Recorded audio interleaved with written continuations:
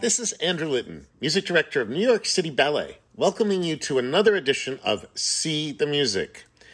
Our subject today is George Balanchine's remarkable amalgamation of the music of Felix Mendelssohn, entitled Midsummer Night's Dream. We hearken back to a live See the Music performance I did with the New York City Ballet Orchestra on May 27th, 2016 at the Koch Theater. I hope you enjoy it.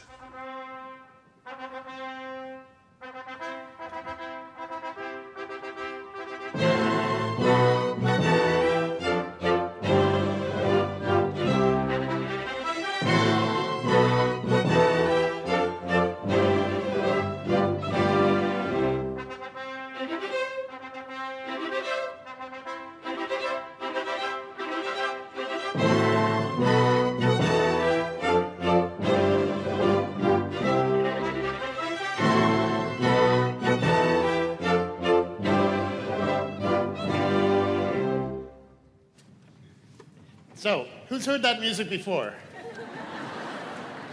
How many of you have used it as part of your wedding? Guilty. Written 173 years ago by German composer Felix Mendelssohn, he never could have imagined how successful this one excerpt from his Midsummer Night's Dream incidental music would become. I'm Andrew Litton, proud to be music director of the New York City Ballet. Welcome to, thank you.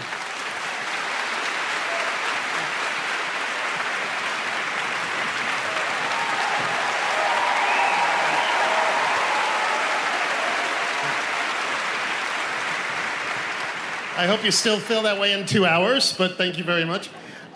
Welcome to See the Music, our regular series of introductory comments about the composer and the music. Felix Mendelssohn was born into a rich and successful banking family in Hamburg, Germany in 1809. The Mendelssohns were deeply intellectual and artistic, and Felix's paternal grandfather, Moses Mendelssohn, was perhaps the foremost Jewish philosopher of the Enlightenment, and was a colleague of Immanuel Kant and J.E. Lessing, amongst others. Moses fought very hard for religious tolerance and the assimilation of German Jews into German society. Sadly, history has shown that his efforts didn't go so well, and Mendelssohn's family actually converted to Catholicism and Protestantism in self-preservation. The Nazis had an uncanny way of unearthing Jewish roots, and 100 years later, this glorious, sparkling, inspired music that you're about to hear was banned. And Carl Orff, composer of Carmina Burana, was ordered to compose replacement music to Midsummer Night's Dream. In Leipzig, where Mendelssohn had spent a glorious 12-year span in the 1830s and 40s as music director of the Gewandhaus Orchestra, the statue of him erected after his death was repeatedly vandalized in the 1930s until the mayor had it removed in 1936, explaining that since Mendelssohn was considered a Jew and, quote, as such, cannot be displayed as an exponent of a German city of music.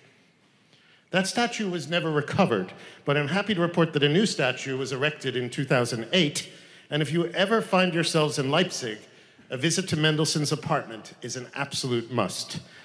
I'm giving you all of this background because as you listen to this amazing music, it is so hard to imagine that any aspect of it was ever controversial, that these bucolic, carefree melodies could ever be banned, that hearing these notes could ever give anything but joy.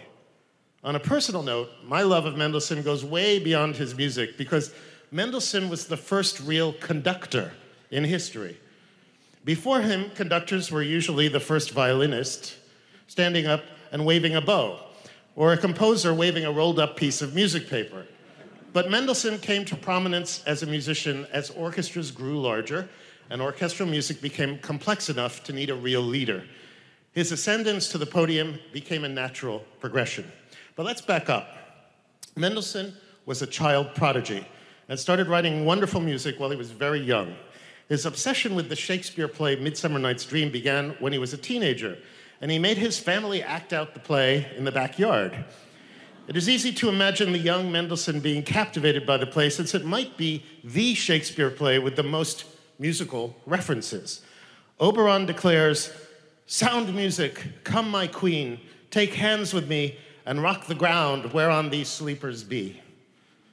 Mendelssohn wrote the overture when he was 17 years old in a matter of days.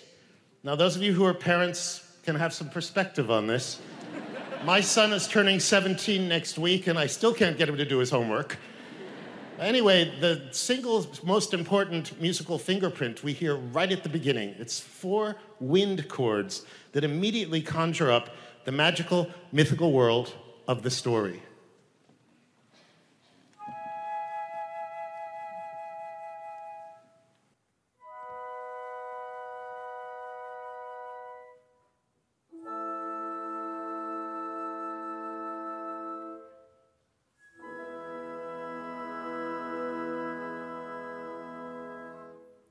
Mendelssohn returns to these chords in various guises throughout his music, and so does George Balanchine in his choreography. Balanchine, it should be mentioned, was an elf in a production of Midsummer Night's Dream in St. Petersburg when he was 8 years old. So his obsession with the story started at a very young age as well.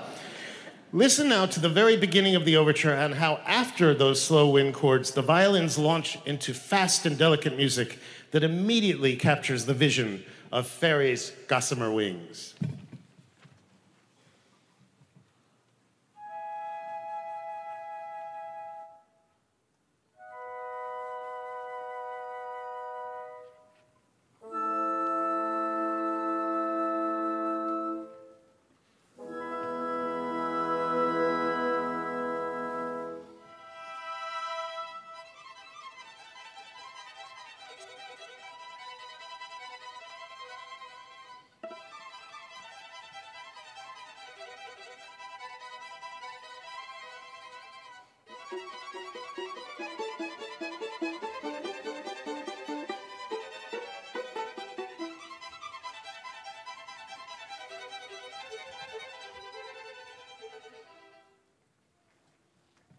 "16 years later, when Mendelssohn was the ripe old age of 33 and was music director in Berlin, King Frederick William IV of Prussia asked Mendelssohn to expand his music to accompany a new production of the play.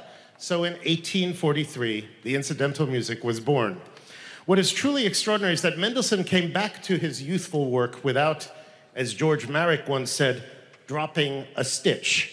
The music has the same youthful spirit as the overture. Perhaps my favorite part of the score, because it is so beautiful, is the setting of the song, "Ye Spotted Snakes."